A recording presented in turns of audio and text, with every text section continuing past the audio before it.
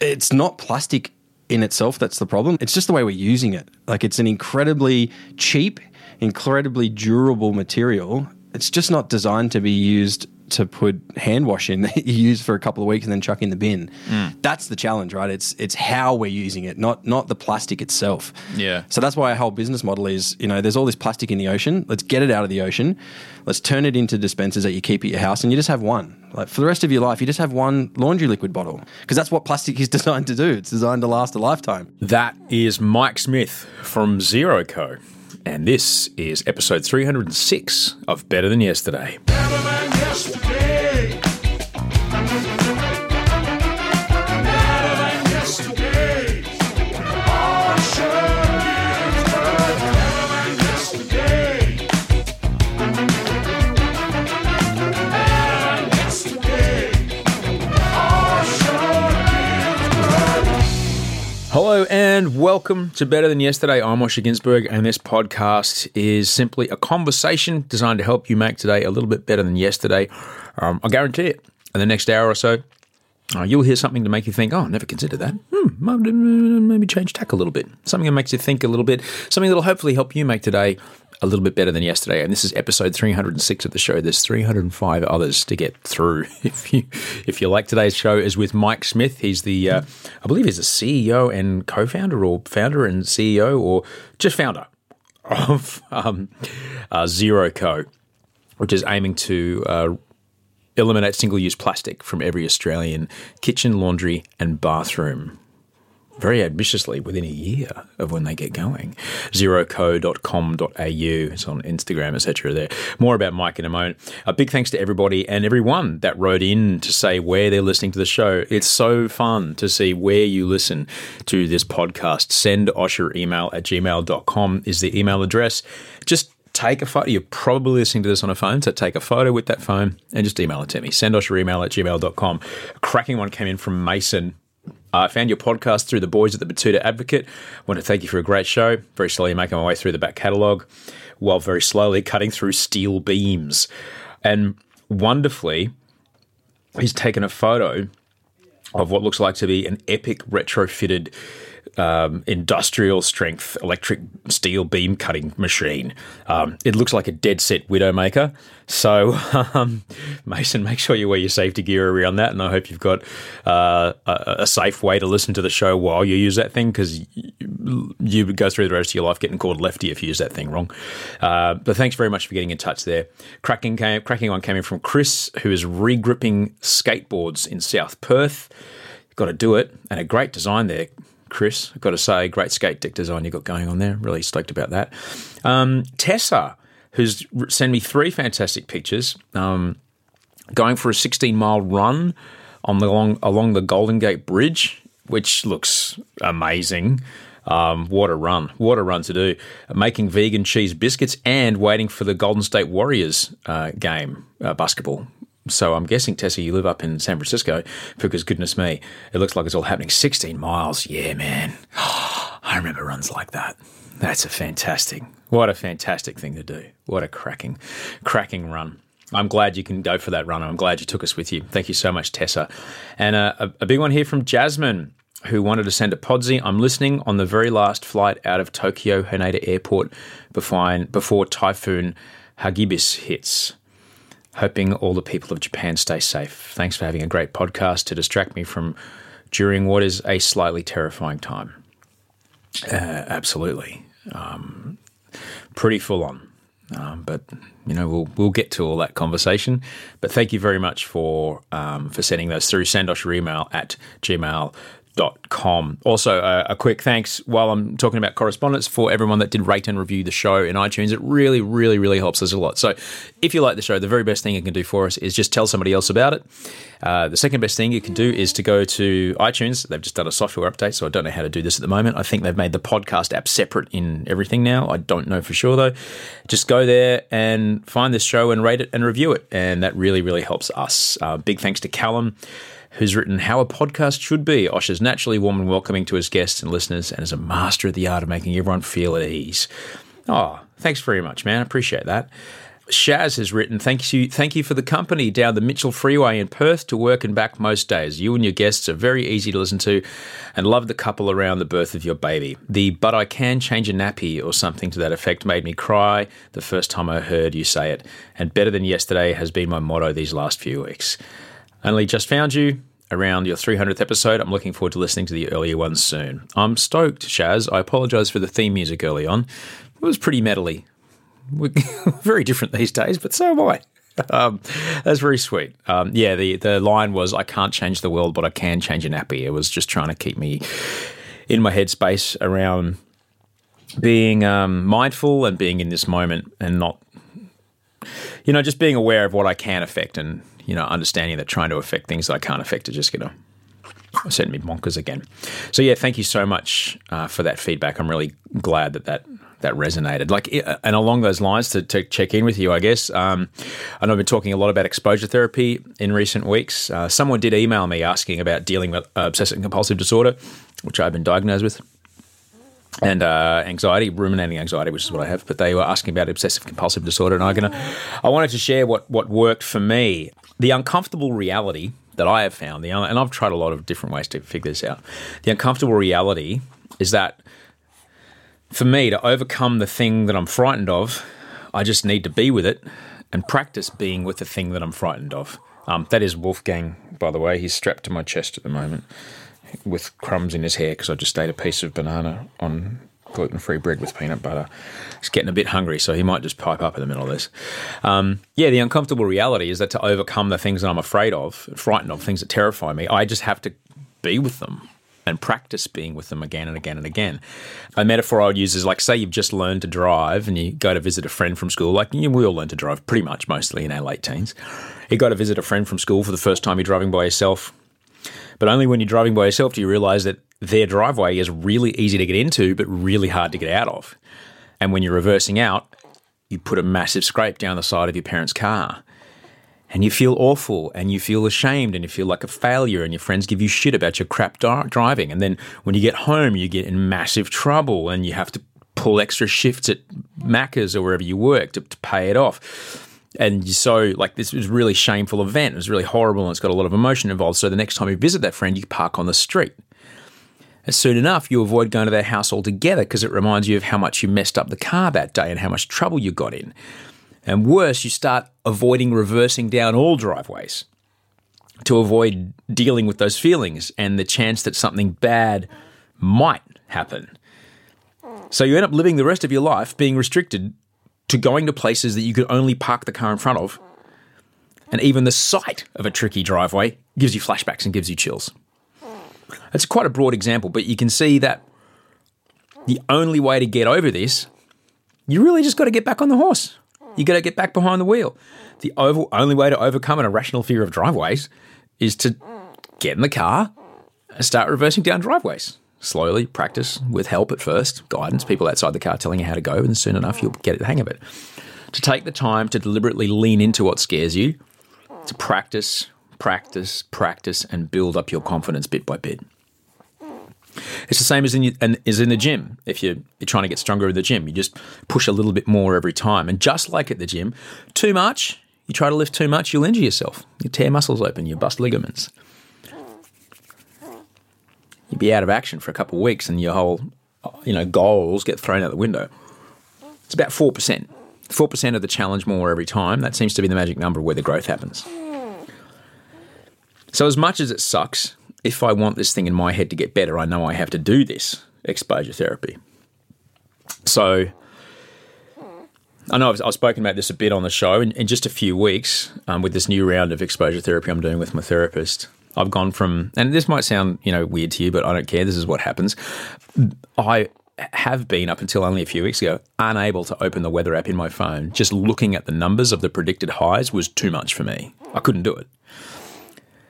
So I had to, at first I was doing it under supervision and I sat in her office and we looked at it together and now I do it a couple of times a day. And just in a couple of weeks I've been able to start doing that.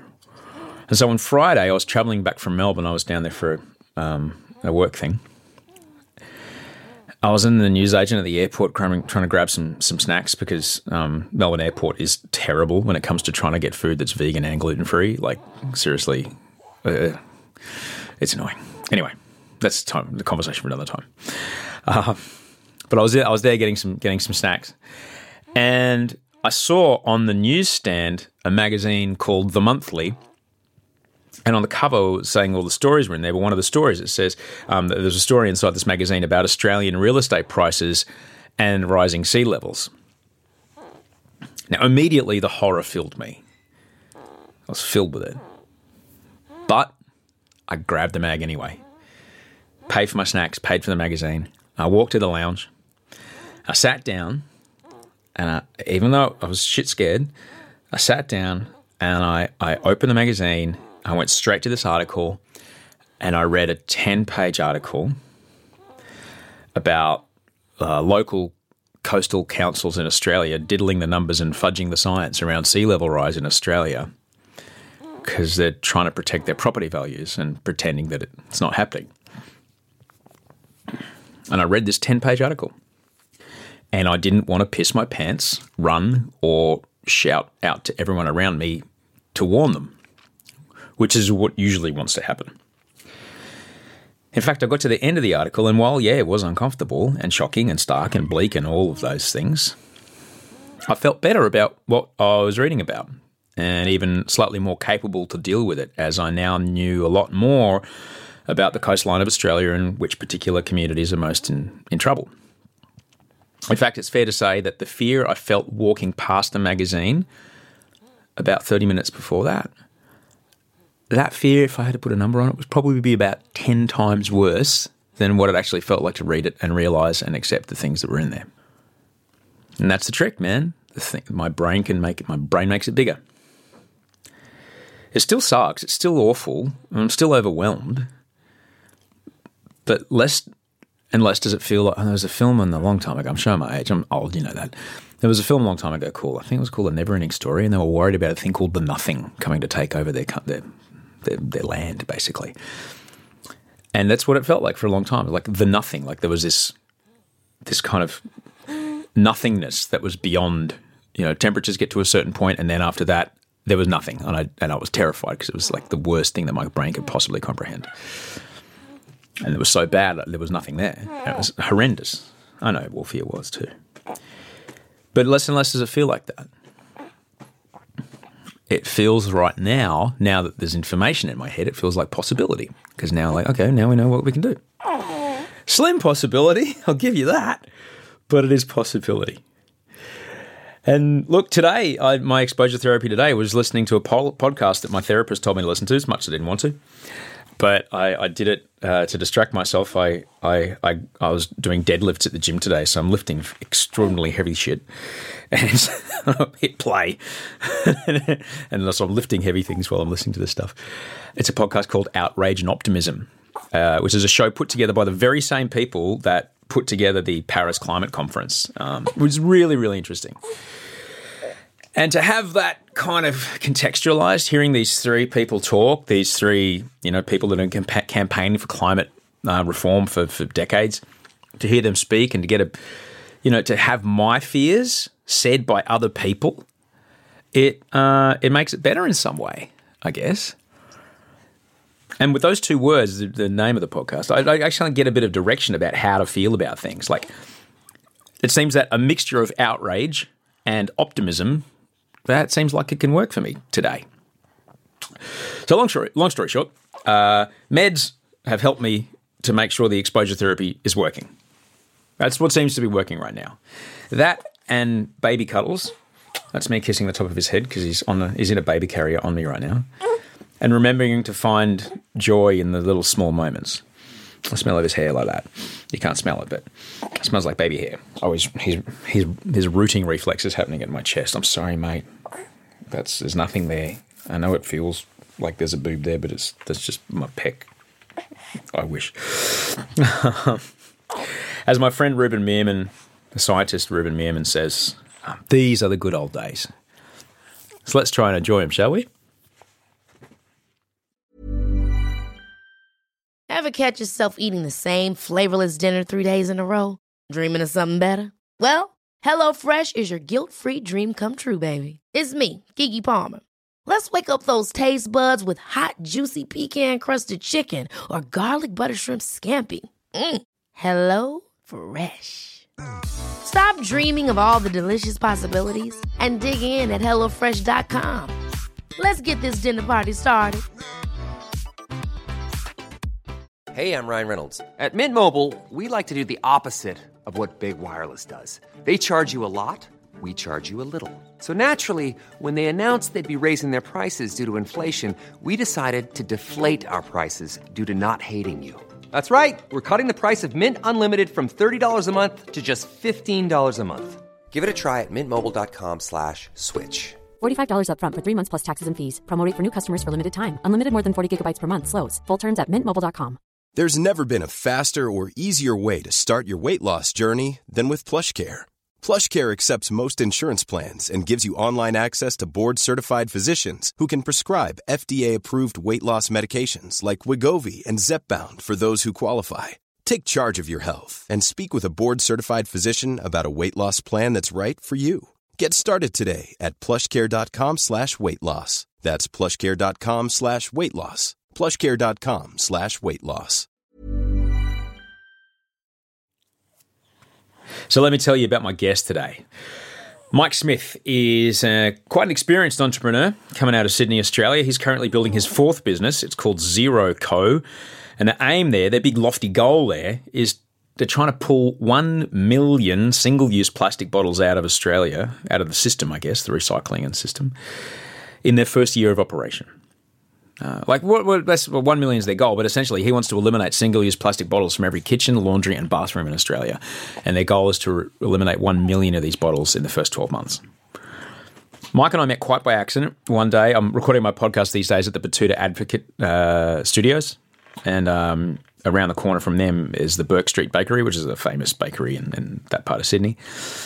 And I went to go pick up a pie and a tasty baked treat for Audrey because she, wanted a pie for lunch. And he was just outside having a meeting. And we spoke briefly. He told me about what he was doing, asked me if I'd like to get involved. And in the spirit of wading into things that terrify me, I said yes. Zeroco.com.au, zeroco.com.au is where you can get involved. Now, to reach his goal of 1 million bottles in the first 12 months, he needs 14,000 Australians to sign up onto their Kickstarter. As of recording this, there's a little under, hang on, let me hit refresh and you'll know exactly, where is they at? Let me hit refresh here. It's just under 3,000 as we're speaking right now. I'm pretty sure that number's going to climb after you've heard this. Mike is building a unique business, one that is, as all businesses aim to do, filling a need. But it's a need that so many Australians know need to happen. We know single-use plastic is not good. We know we want to use less of it. The solution of how to use less of it and still have a modern life is a tricky one. And that's where Mike comes along. We know the right thing to do. We just want to be told what to do and we'll all do it, It's a shame that it has come to businesses to take the lead here, but until our government looks at this as the national threat that it is, business is the best hope we've got. So get on board, sign up, zeroco.com.au, zeroco.com.au, and enjoy this conversation with Mike Smith. How are you, man? You good? I'm good. You good? I'm good. Excited, stressful. Yeah.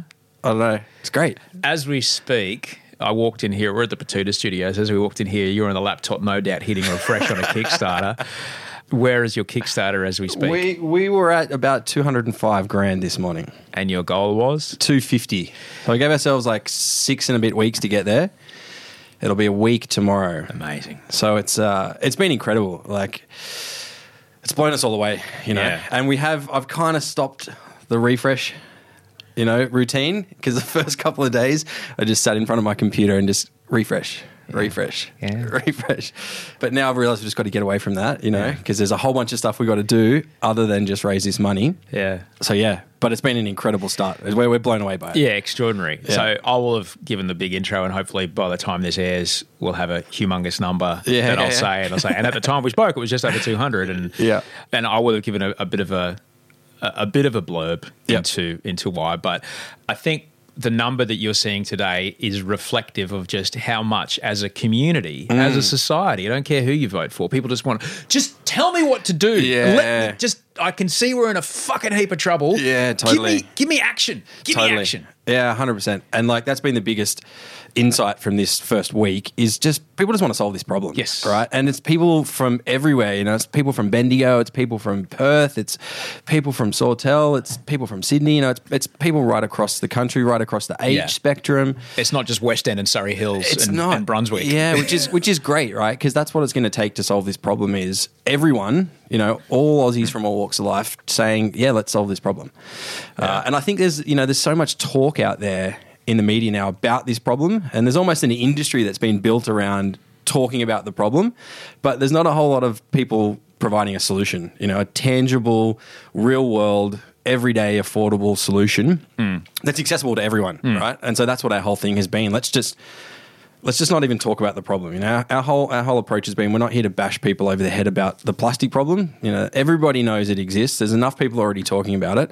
Let's just put a really positive spin on this and say, hey, we can solve this. And if we work together, here's the solution. Let's just go and do it. As a country, let's lead the world. Let's show everyone that we're serious about it, and let's just go and do it. And in 6 weeks, we're hoping to get 10,000 Aussies on board, and we can solve it. Yeah, it's humor. I mean, yes, you're right. Everybody does know. You'd be foolish and would have ignored facts. What's my two favourites? I'd love to know your two favourites. I think my two favourites are there's a prediction that if we don't do anything by 2050, there will be as much mass of plastic in the ocean as there are mass of fish. That's a crazy number, right? Which is horrendous. That's a crazy And thing. the other one was it in snowfall in Colorado, they found plastic. It's crazy, right? Microplastics. Yeah. The one that got me was the plastic at the bottom of the Marianas Trench, right? The deepest part. deepest part of the ocean. There's plastic. It's insane. Yeah. It's really insane. It's tricky, though, because you can't deny how incredibly valuable a product plastic is for our society, for our community, as far as food supply, as far as water supply, as far as healthcare. It would be tough to imagine. You can't not use plastic overnight. Totally. It's done enormous good for us, Yeah. it has. for our health, Yeah. for our well-being, for our safety, for our quality of life, for life expectancy, for infant mortality, whatever you want to talk just about. the functioning of our society, right? And yet it has come at this colossal cost. Yeah. I think the challenge is, though, it's not plastic in itself that's the problem. Like you said, it's an amazing invention, right? It's just the way we're using it. It's an incredibly cheap, incredibly durable material. It's just not designed to be used to put hand wash in that you use for a couple of weeks and then chuck in the bin. That's the challenge, right? It's how we're using it, not the plastic itself. Yeah. So that's why our whole business model is, there's all this plastic in the ocean. Let's get it out of the ocean. Let's turn it into dispensers that you keep at your house, and you just have one. For the rest of your life, you just have one laundry liquid bottle, right? Just because that's what plastic is designed to do. It's designed to last a lifetime. Yeah. I'm grateful to call her a friend, Dr. Ayana Johnson. She's a marine biologist. She's a professor at NYU. And she's got this line. She opens it where she goes, every piece of plastic ever created is still in existence. Yeah. That's a lot. It's a lot of plastic. If that doesn't chill you to the core. Yeah, totally. It is, you're right. It's a compound designed to never break down, to live forever, to be resilient. It's extraordinary that we've been able to design this thing that can hot, cold, wet, acids, you name it, it can withstand it. You see in Breaking Bad when they're lugging those tubs of acid around, that's plastic. Yeah, totally. It's incredible. Yeah. And yet how we deploy it and what we do with it when we're done with it has been the thing that's undone us. Totally. Yeah. And when you go around the world, so this idea came about, my wife and I went on this big 18-month trip around the world, right? And Hang on, who gets the time to take 18 months off work? You're not a young man. I was fortunate enough to build a business and sell it. Okay, hang on. Wait. Okay.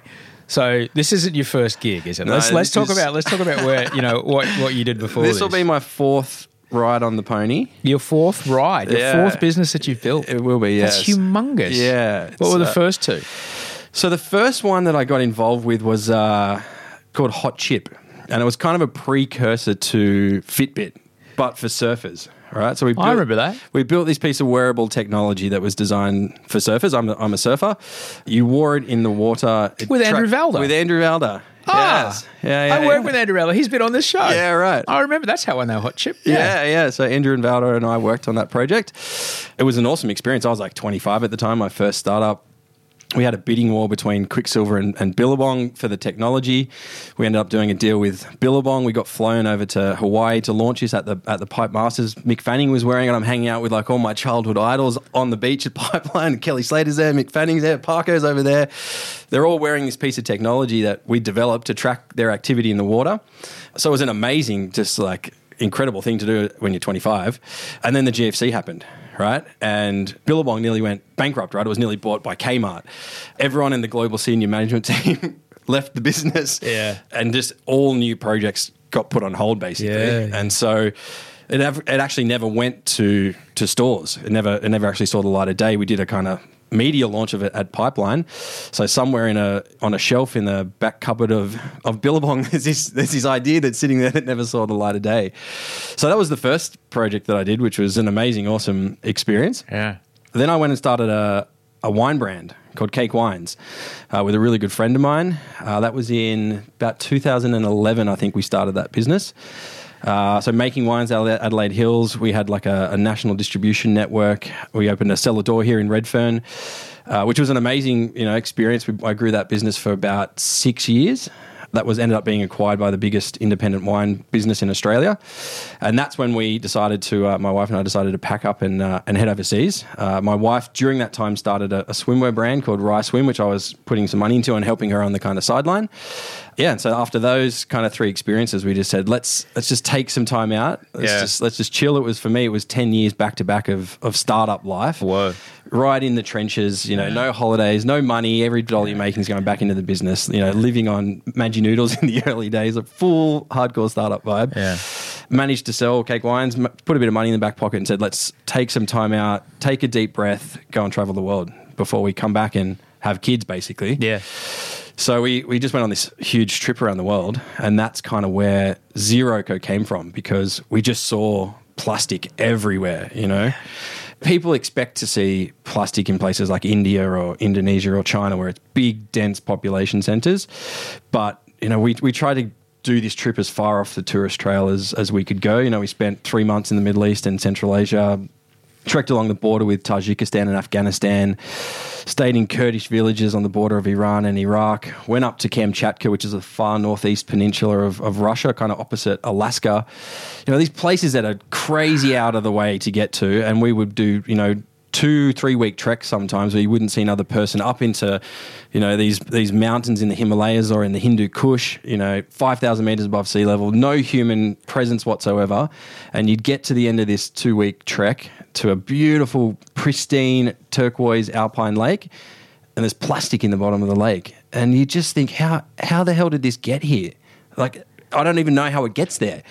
And so when you see that, when you see plastic in places where there just should not be plastic, it really got to both of us. And that's when we started thinking about, come back to Australia, next project is going to be something about solving this plastic problem, trying to have some impact in whatever small way I could to try and strip some of this plastic out of the system. So then basically the last probably 9 months of the trip, I just started researching plastic and just reading articles and getting into the circular economy and trying to understand the plastic supply chain, trying to understand what solutions are kind of being talked about or starting to happen around the world. And so came back to Australia with a kind of a rough idea of what a solution could look like. We got married when we got back, so came back in February, got married in March, did a 6-week wedding plan, got married at my now wife's farm in Wagga, and then sat down and said, okay, let's figure out this problem. So then I spent a really uncomfortable amount of time in supermarkets, creepily following people around supermarkets and watching how they're shopping, watching what stuff they're buying.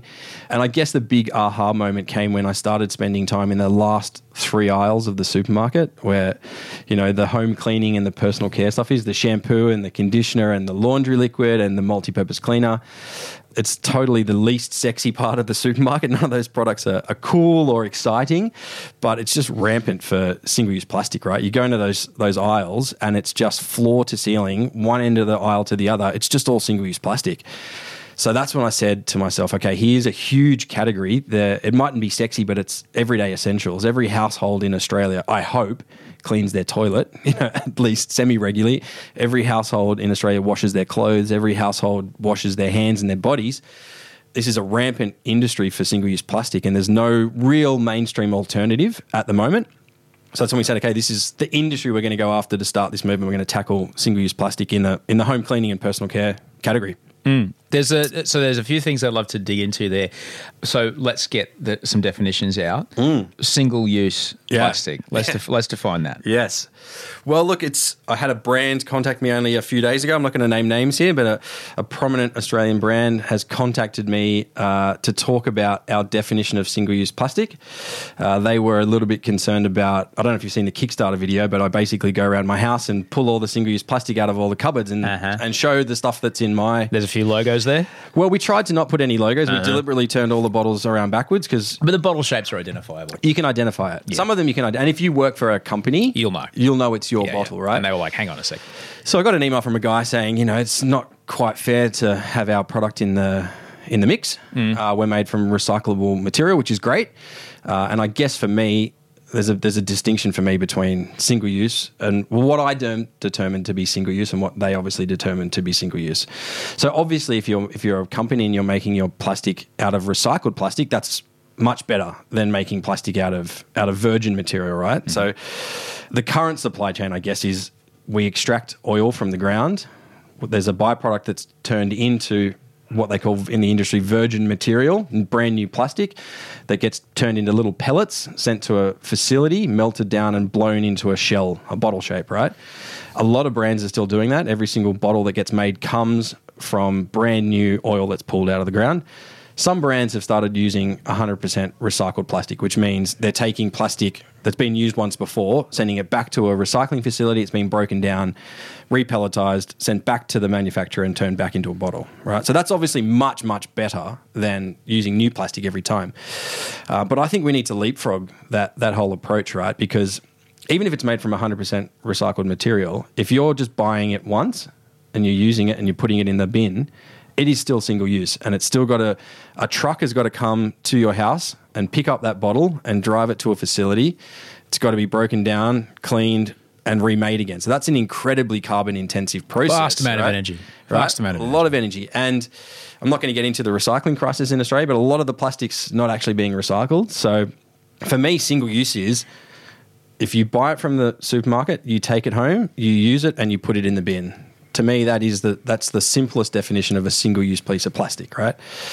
So what we're trying to do is strip that whole system, the whole need to recycle out of the whole system, and you have one dispenser that you use for your entire life, right? So you will have a laundry liquid bottle that we'll send to you that's made from plastic that's been pulled out of the ocean. So our model is to flip the model on its head, completely cut out new plastic altogether, completely cut out recycling, get our plastic feedstock from the ocean, plastic that's already out in the world, that's already been used and has been littered and is now going into the ocean and destroying the marine environment.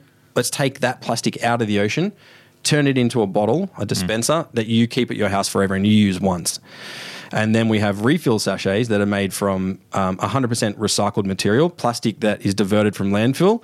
So we're working with a packaging company that's been able to get what's called post-industrial waste. So it's plastic that's been produced for a purpose and hasn't gone to market and is otherwise literally going to be heading to landfill.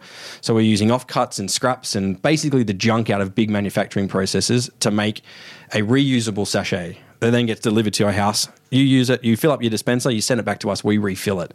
So there is no single-use plastic in the entire Zero-Co supply chain. So for me, that's where we're headed, which is leapfrog recycling, get rid of single-use plastic and move to a reuse, completely circular supply chain. Taking recycling out of the chain is a powerful, powerful move. I'm reading this fantastic book at the moment. I think Stan Grant told me to read it. A book called How We Got to Now. And so you've heard of the butterfly effect, where the flap of butterfly's wings in California can be linked through a chain to a hurricane in the Atlantic. Yep. The hummingbird effect is how because a flower developed in a certain way, the hummingbird then developed a new way to fly. Yep. And these two things would have never happened if one were the other. So the hummingbird effect, a perfect example of the hummingbird effect is Gutenberg creates a printing press. Yep. Suddenly, for the first time in human history, a huge amount of the population realizes I can't see things close to me. Oh, I never had to look at things this close. Never had to. Oh, shit. Okay. I need to invent glasses. Bingo. Exactly. Yeah. What is glasses? We start playing with lenses. Oh, wow, look, I can magnify things. Oh, wow, Galileo now sees the thing. Boom, now, and like just bang, bang, bang, bang, bang, bang, all the way to now we discover microbes and we have germ theory. Yeah. Because it just explodes to a completely unrelated thing, because one thing identified the thing for another. Like, it's an extraordinary idea because it disrupts so much of the existing processes. Yeah. Like a piece of plastic in a lake in the Himalayas is horrible, but it is a symptom of a system. Yep. And it's not just picking up litter. It's like, no, there's a whole reason that's here that's not okay. So hopefully by attacking what you're attacking, you're going to further way upstream going to deal with that, which is great. You mentioned another really interesting word there, which I'd like to talk about, circular economy. Can you discuss that, please? Yeah. So, look, I'm not an expert in any of this stuff, right? It's all right. I don't profess enough to be an expert, and I'm probably never going to be an expert. I'm just a guy who wants to try and figure out a solution to this thing, right? Yeah. And so what I've kind of learnt about the circular economy is it's a really great idea, right? There's a lot of literature out there. There's a lot of people on the public speaking circuit who are out there talking about it. But there's not a lot of great examples of it actually being implemented, right? So that's kind of what we're trying to set out to do here, is to prove that this elusive circular economy business model is not only feasible, but is scalable and profitable, right? Because if you can prove that this new way of doing stuff is profitable, then Unilever is going to come and do it, and Procter & Gamble is going to come and do it, and Johnson & Johnson are going to come and do it. Like, if we can get all the big multinational companies to see that there is an opportunity here from a commercial perspective, they're going to change their ways, because, look, ZeroCo is not going to solve the world's problems. We're not delusional about being able to solve this problem ourselves. But if we can, in our own little way, go and show that this model works, and we can nudge the big guys to copy us, then we can have a real impact. And so that's why our whole mission is about getting as many Aussies on board as possible to send a message to the supermarkets and send a message to the big brands that this is the way we want to do stuff now. Yeah. You're Elon Musk giving away your patents at that Exactly. point. Yeah. So our whole thing is going to be, we are going to encourage people to, other brands to copy our model. Because then if everyone comes, if all the big brands do this, we all win. Everybody wins. And I always used to think this, if we wanted to change nutrition, all it would take is McDonald's to go, hey guys, yeah. we changed their menu. They've already got the supply chain. They've already got the cold chain. They've already got the manufacturers. They've already got the farms. They've got everything. And they've got the habits of the consumer to be like, oh, no, this is where I get my food. I guess this is what I'm eating now. Yeah. So the idea of someone like, if you mentioned, like, I can't imagine between Procter & Gamble, Johnson & Johnson and Unilever, the billions of bottles that are used every day. Yeah, totally. They've already got the logistics. They own the trucks. They own they've got, it's all there. It's all there. Yeah, it's just the upstream change is what will people. I guess this is what we use now. Yeah, this is what we do. And it's like in this city of Sydney, it's like, well, we're drinking desalinated water now. That's what we're doing. Yeah, it's like this is just what this decision was made for us. And okay, that's what's happening. Now we're doing that. And now we're doing that. Yeah. It's not a great thing, but it's it's what we're doing. So it's the upstream. That's where it's got to happen. Totally. Having an individual do it is one thing, but having the big player upstream make the move, that's what causes the huge change. What did you say to the guy or the girl or the person that contacted you about the single use? I just said, look, we're not here to pick fights, right? We're not going to name names. We're not here to point the finger at anybody. We just want to get engaged in negativity. We just want this to be a really positive movement. And that Kickstarter video is just an honest reflection of stuff that's in my house. Well, it's in my parents' house because I've moved back in with my parents to get this idea off the ground, right? Wow.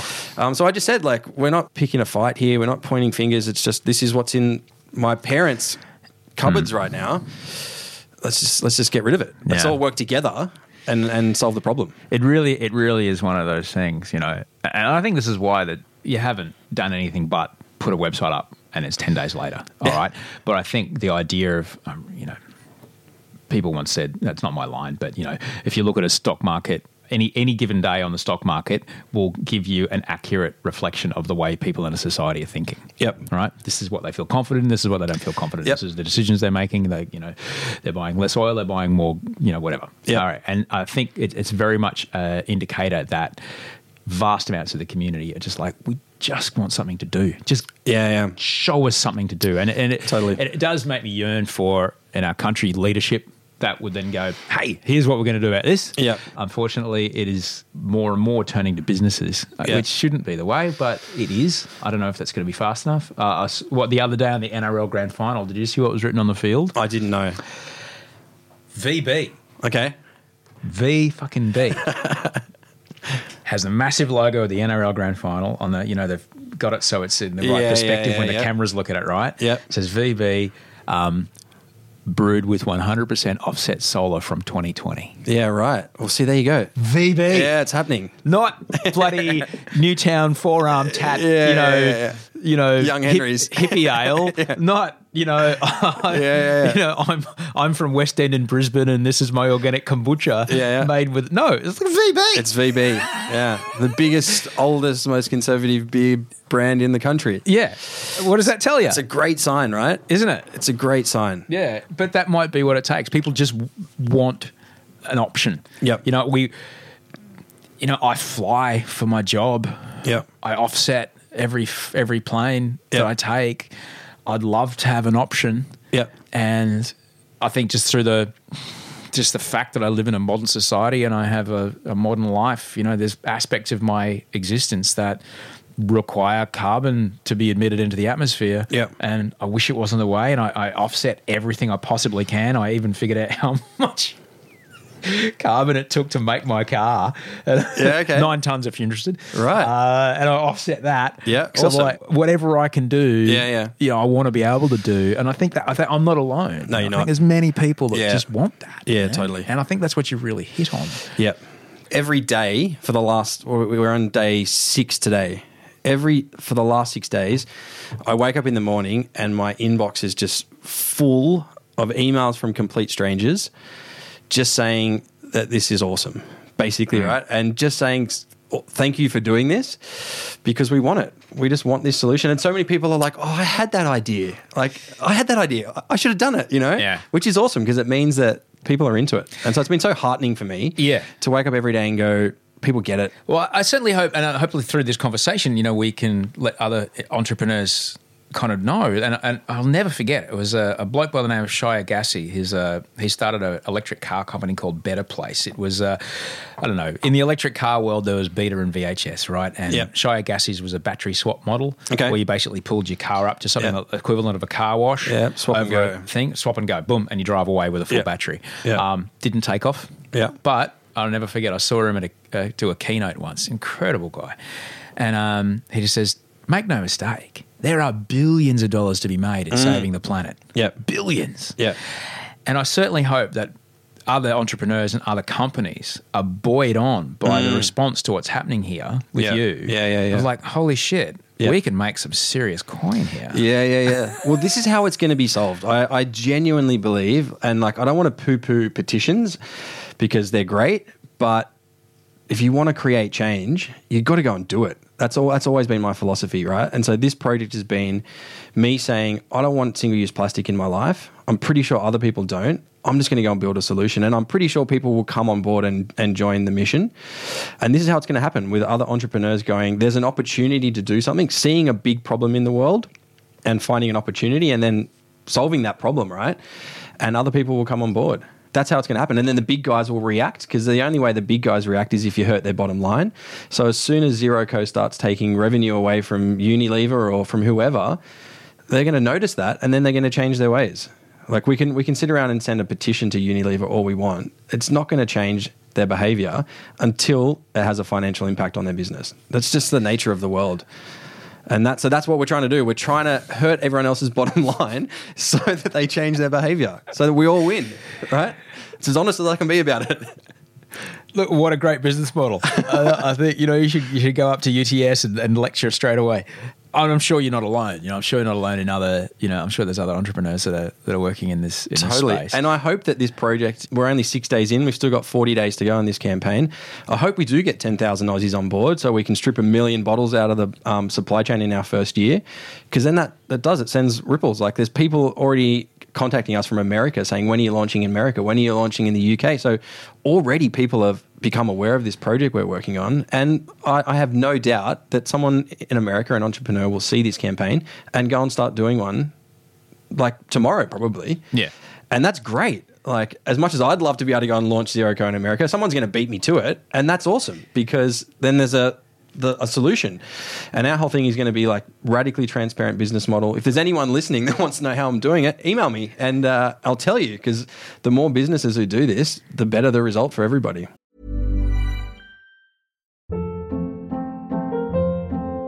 Hold up. What was that? Boring. No flavor. That was as bad as those leftovers you ate all week. Keke Palmer here, and it's time to say hello to something fresh and guilt-free. Hello Fresh. Jazz up dinner with pecan-crusted chicken or garlic butter shrimp scampi. Now that's music to my mouth. Hello Fresh. Let's get this dinner party started. Discover all the delicious possibilities at hellofresh.com.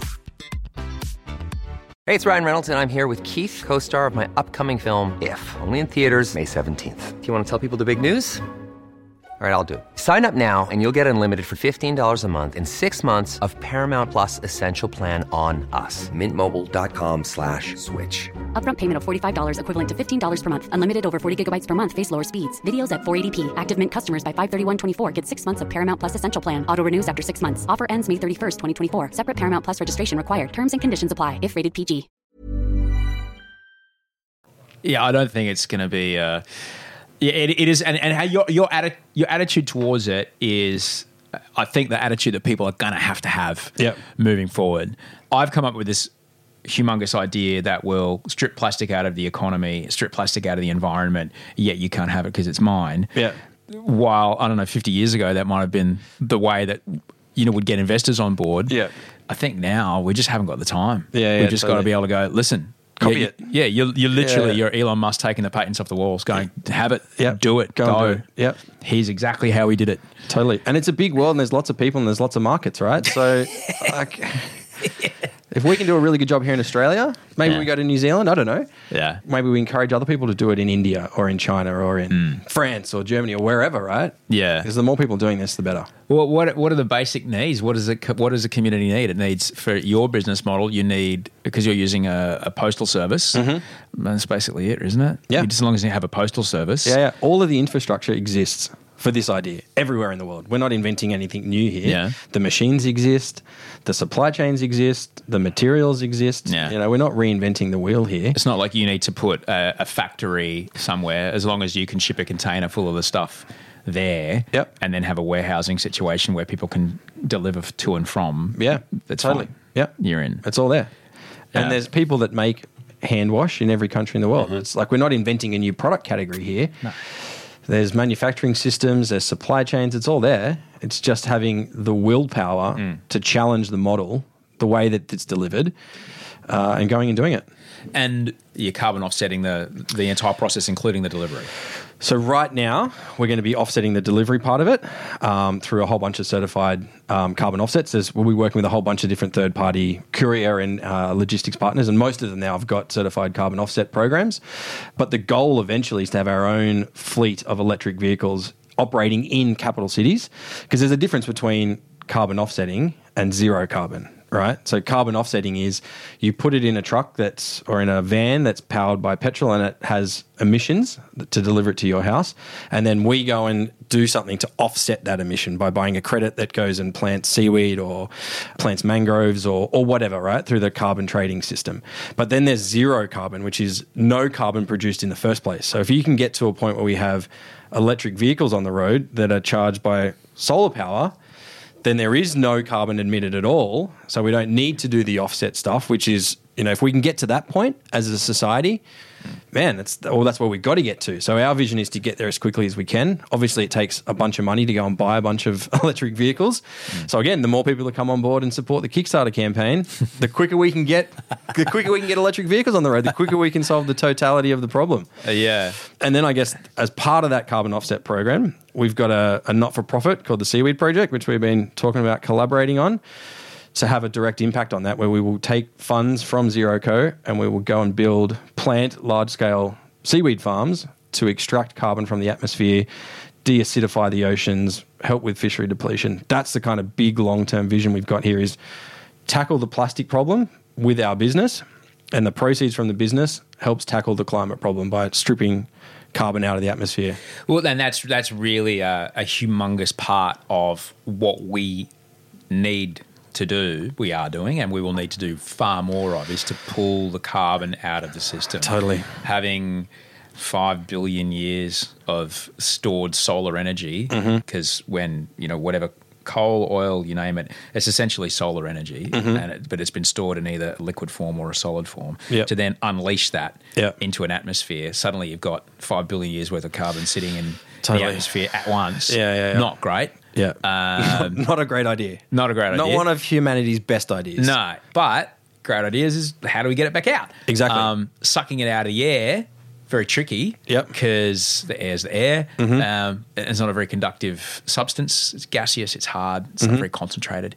Seawater, however, far more concentrated, far more conductive. Totally. So there's all kinds of interesting ways you can pull carbon out of seawater. And talk to me about the seaweed. Tell me about that. Like I've seen some extraordinary projections. What is good about seaweed as far as getting carbon out of the system? Yeah, okay. So look, again, I'm by no means an expert in this area. Again, I'm on a learning journey with this.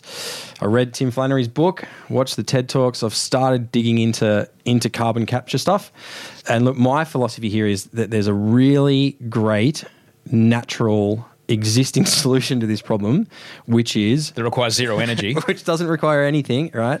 That's been formed over millions of years of evolution to do exactly what we're trying to do as a species, which is take carbon out of the atmosphere, right?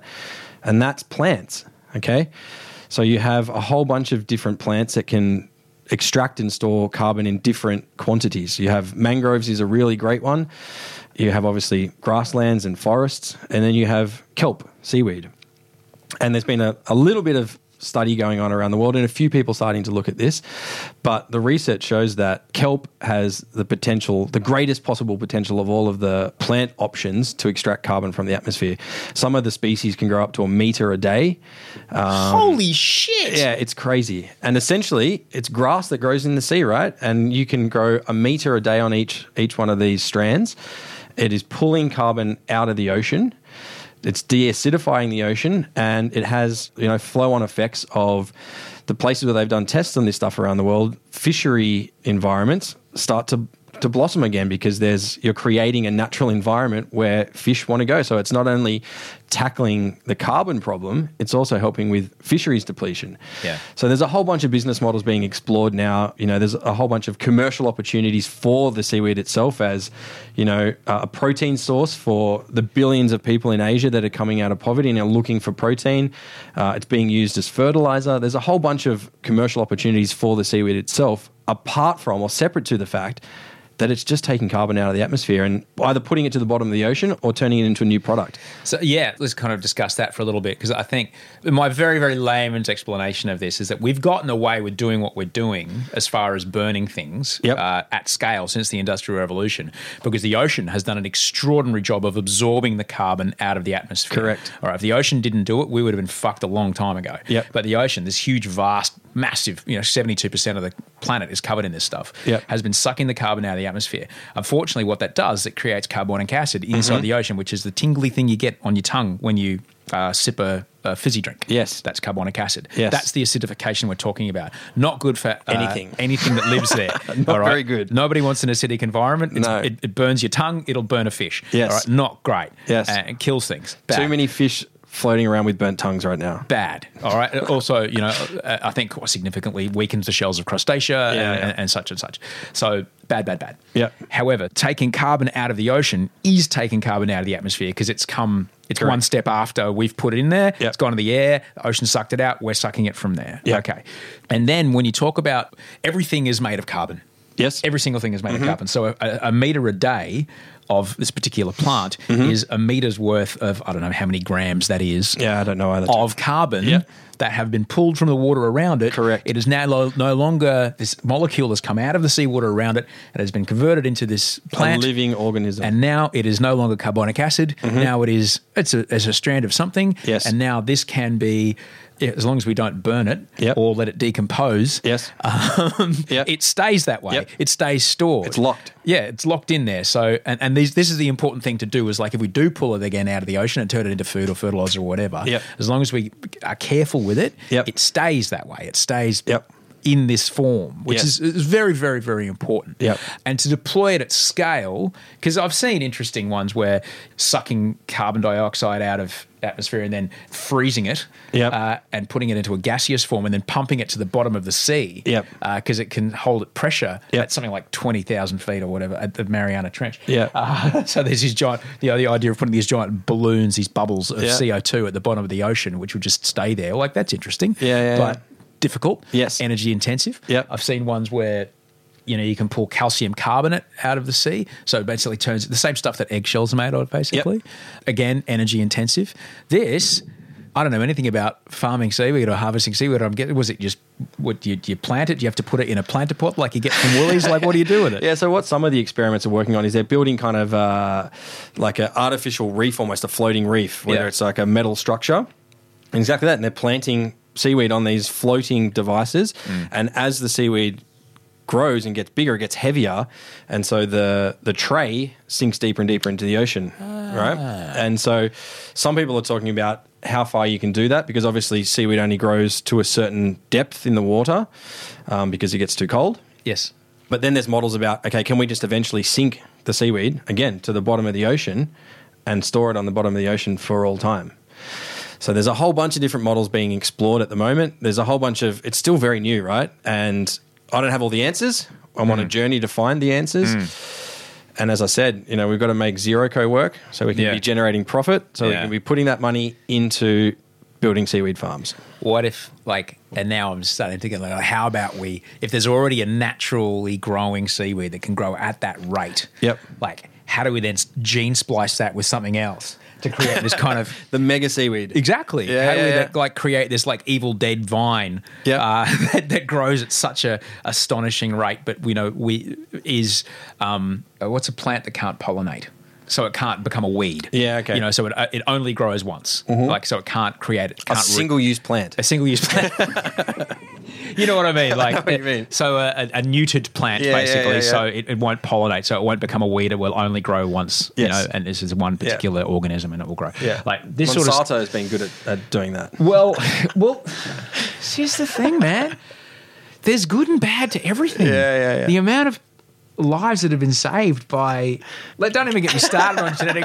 Every food I eat in my life has been genetically modified. The corn I ate for dinner last night was not natural corn. Yes. That is squillions of cross-pollinations between farmers to get to an actual tasty, sweet piece of corn. Over 10,000 years. That is Of human- genetically modified food, all right? It Human really, tinkering. It is. Yeah. It absolutely is. And Yeah. so there's a lot to be... no one's been doing CRISPR stuff until the last 3 years, right? So let's just be honest. Yeah, But the potential is really there. And, the idea of, as you mentioned, as a protein source, it's so important. I love eating seaweed. I eat it all the time. I think it's great. No, it's really good. Yeah, I think awesome. it's a really handy thing to cook with. And, it's tasty. it is really tasty. It's a really great thing to make a wrap with, which Yep. I also really enjoy. Yes. And as you mentioned, the largest growing economy on the planet is the middle class of China. Thankfully, don't think seaweed's weird. Part of the diet. Love seaweed. Get on board. Totally. If we could go back 20 years and go, all right, mate, we're going to plant some kale. Kale, what the fuck's that? Yeah. Trust me. It's going to be huge. Kale's going all in on kale. If you'd gone all in on kale, you'd be living large right now. Yeah. All right. So similarly, here's an opportunity to what's an agricultural, I don't know, milk, for example. Yep. Dairy milk. Westerners love it. Bizarre though, because Wheat. Wheat, humongous. It's that of that scale that It can we're talking, be. isn't It can be, yeah. And there's a lot of look. it's happening in Asia, right? The Chinese are building huge seaweed farms, Really? to feed their people. It's happening. These projects are starting to happen around the world. Yeah. Far out, And man. the other great thing about seaweed is it grows in the ocean, right? There's a fair bit of ocean on the planet.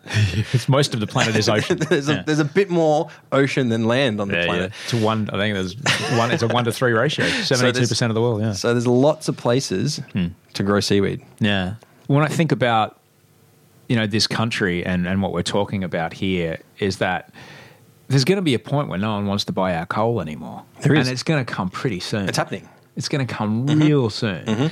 What are we going to do? We need to replace those jobs. We need to replace that tax revenue. We have We need to replace that industry. We absolutely have to. There needs to be a transition for all those industries. Yep. We have to be forward-thinking enough to go, all right. We do. These jobs that I've been standing in front of a hard hat on the 6 o'clock news going, like, if you really care about jobs, look 20 years in the future.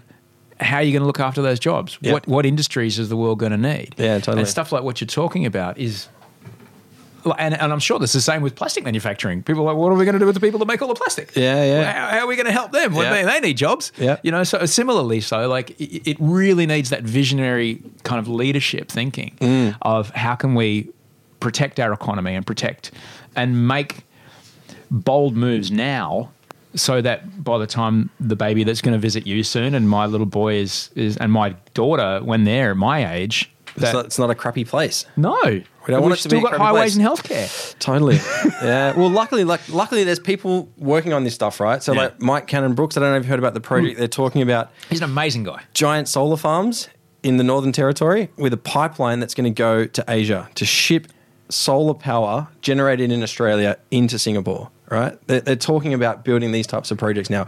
Huge, mass industrial scale projects that are going to create the jobs of the future, right? It's incredible. There are amazing people out there working on these big ideas. Hang on. Mike's going to build. I think it's actually, what's his business partner? Scott Farquhar.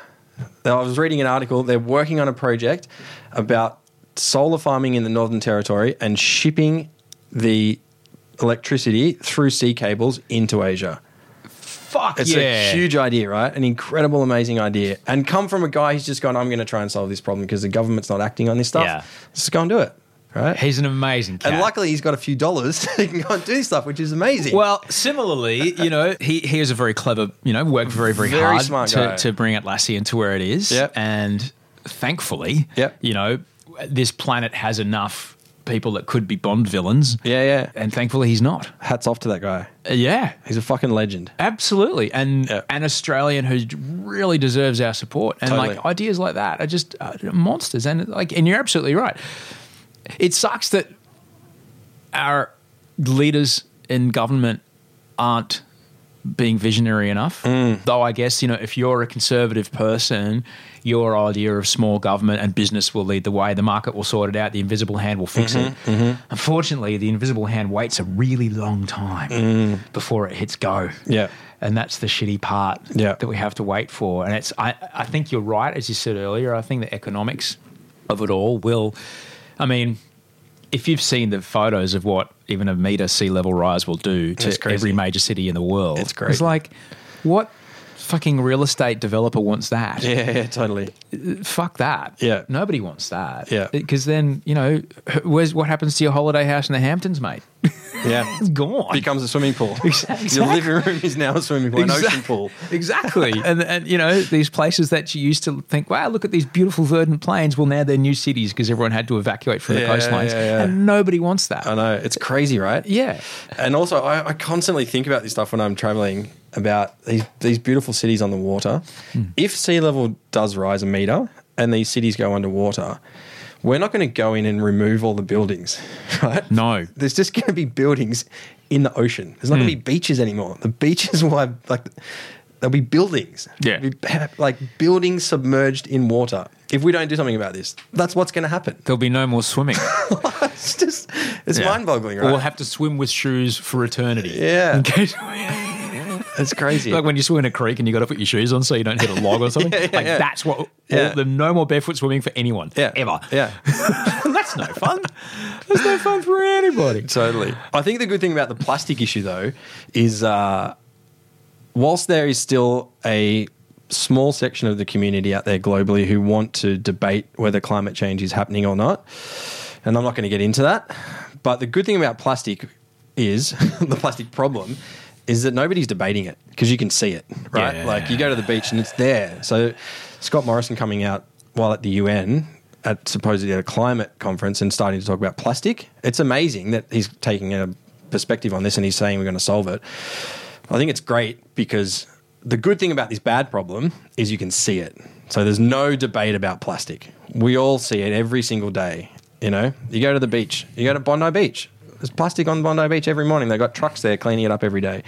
So there's no debate about the plastic problem, which means I'm pretty hopeful we're going to solve this problem pretty quickly because there is consensus.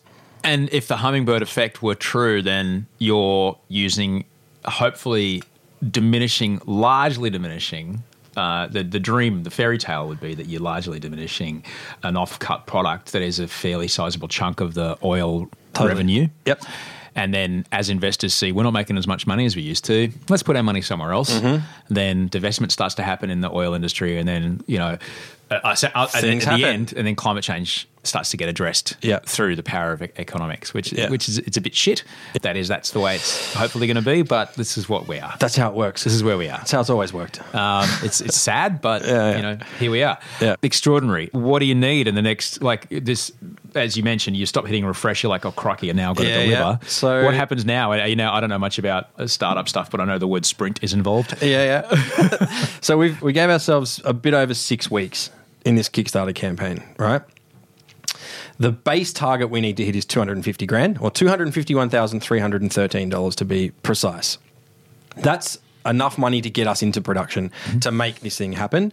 We will hit that in the next 48 hours based on our kind of run rate, which gives us nearly 6 weeks now to turn this little snowball into an avalanche. So the big mission we're trying to set out here is to remove 1 million single-use plastic bottles from the planet within our first 12 months. And to do that, we need to get 14,000 Aussies on board and to support our Kickstarter campaign to buy their first box of products and join this movement. We're at about 1,800 as of today. So we're over 10% of the way, almost 15% of the way there, and we've still got 6 weeks to go. So that's the big rallying cry to Australia is every Aussie from every town, city, state around the country should join us on this mission and solve this problem by getting a box. If we get to 14,000 households, we remove 1 million bottles from the planet in our first year. And that million is a nut punch to Everybody. Coles, to Woolies, to the big players. That's enough to make people listen and go, hang on, that's enough to go, where did that 1% of sales go? There's Hang a on. groundswell of support here, right? Yeah. That's when that happens. It's a tipping point. Did you figure that out? Like 1 million was the tipping point? Well, I just think 1 million's a nice number. It's a bloody good It's number. a really big number. Who doesn't love that number? It's a big, audacious, bold number. Yeah. And look, I hope we get there. I really hope we do. 14,000 households is not a huge percentage. There's over 9 million households in Australia, so it's a tiny fraction of households. But to be able to strip 1 million bottles out of the supply chain in our first year, it's a huge thing that our country can be proud of. We can lead the world here. Yeah. It's not just a signal to the supermarkets and to the big brands. It's a signal to people in power in Australia. Yeah. It's a signal to other countries and other people around the world that Australia we're serious about this and we're going to take a leadership perspective. And it would be such an amazing thing for us as a country to be proud of and say we are leading the world in this plastic problem. Yeah, and as you mentioned, it's you've already got some big players paying attention. Yep. But it's enough of a number that, because when you're Johnson & Johnson, Unilever, your margins are tiny. Mm-hmm. You make a lot of money because you ship billions of this stuff. Yeah. And so if you lose 1%, that's significant. Mm-hmm. That's significant, and that'll make you go, hang on a second, where'd that 1% go? Exactly. And then they start to dig in. Yeah. And then they go, well, we've got a choice to make here. Yep. Hopefully you can demonstrate that this is the other part that sucks, but it's the way of the world. You can demonstrate that there is value for the brand to look. This is VB saying they're going to be made by solar power. Yeah. There's value to the brand to be said, look at us, look at what we're doing for exactly. you. And then bang. Yep. And if that's what it takes, man. Yep. So be it. So, mate, I can't thank you enough for this conversation.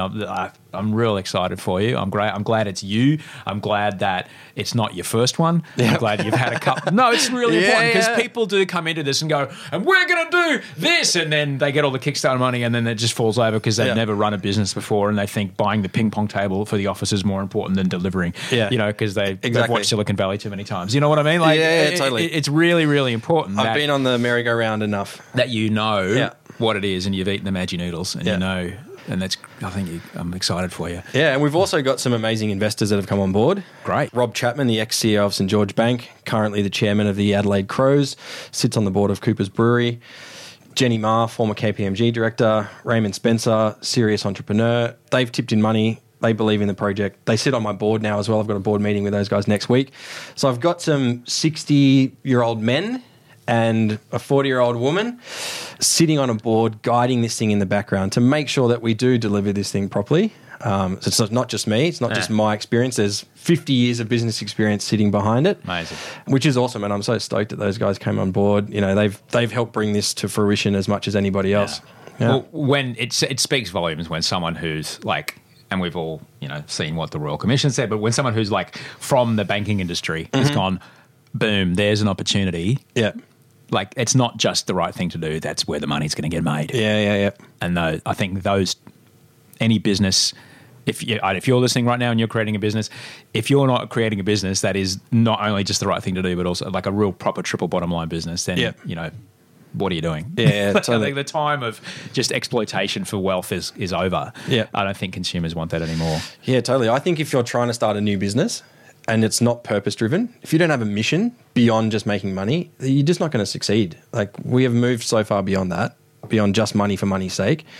People want things that solve problems. And if you are solving a problem, people will support you. That's what I've learned in 6 days of having this project live. You have an idea, you try and solve a problem, you be honest and transparent with people about it, you tell them the vision, you ask them to join you, and so far people have joined us and it's been amazing. So, yeah. Because like I said when I started this conversation with you, I think everyone knows. Everybody knows. We've got to do something. Yeah. But I can't do anything. Yeah. I want to do something. Oh, here's something I can do. Let me do it. Here it is right now. I'll do it today. Yep. Unreal. The best. All the best with it, man. It's going to be awesome. Thank you so much. So good. That was a really good one. Thank you, mate. That was Mike Smith. You can find out more about Mike at zeroco.com.au. That's ZEROCO, zeroco.com.au. A big thanks to my audio producer, Andy Marr, who's cut this show together, Rachel Barrett, my show producer, Mike Mills, Toe Hider, who made the music today, and as always, Clancy, Errol, Shannon and Anthony and the team at the Batuta Advocate for letting me use their studios. It's always great to record a show there. I hope you had a fantastic week. I hope you have a fantastic week, future tense, Ginsberg. I hope what you're doing is great, and thanks for being a part of this. If you need me through the week, send us your email at gmail.com. Until I speak to you Friday, sleep well and dream of beautiful things.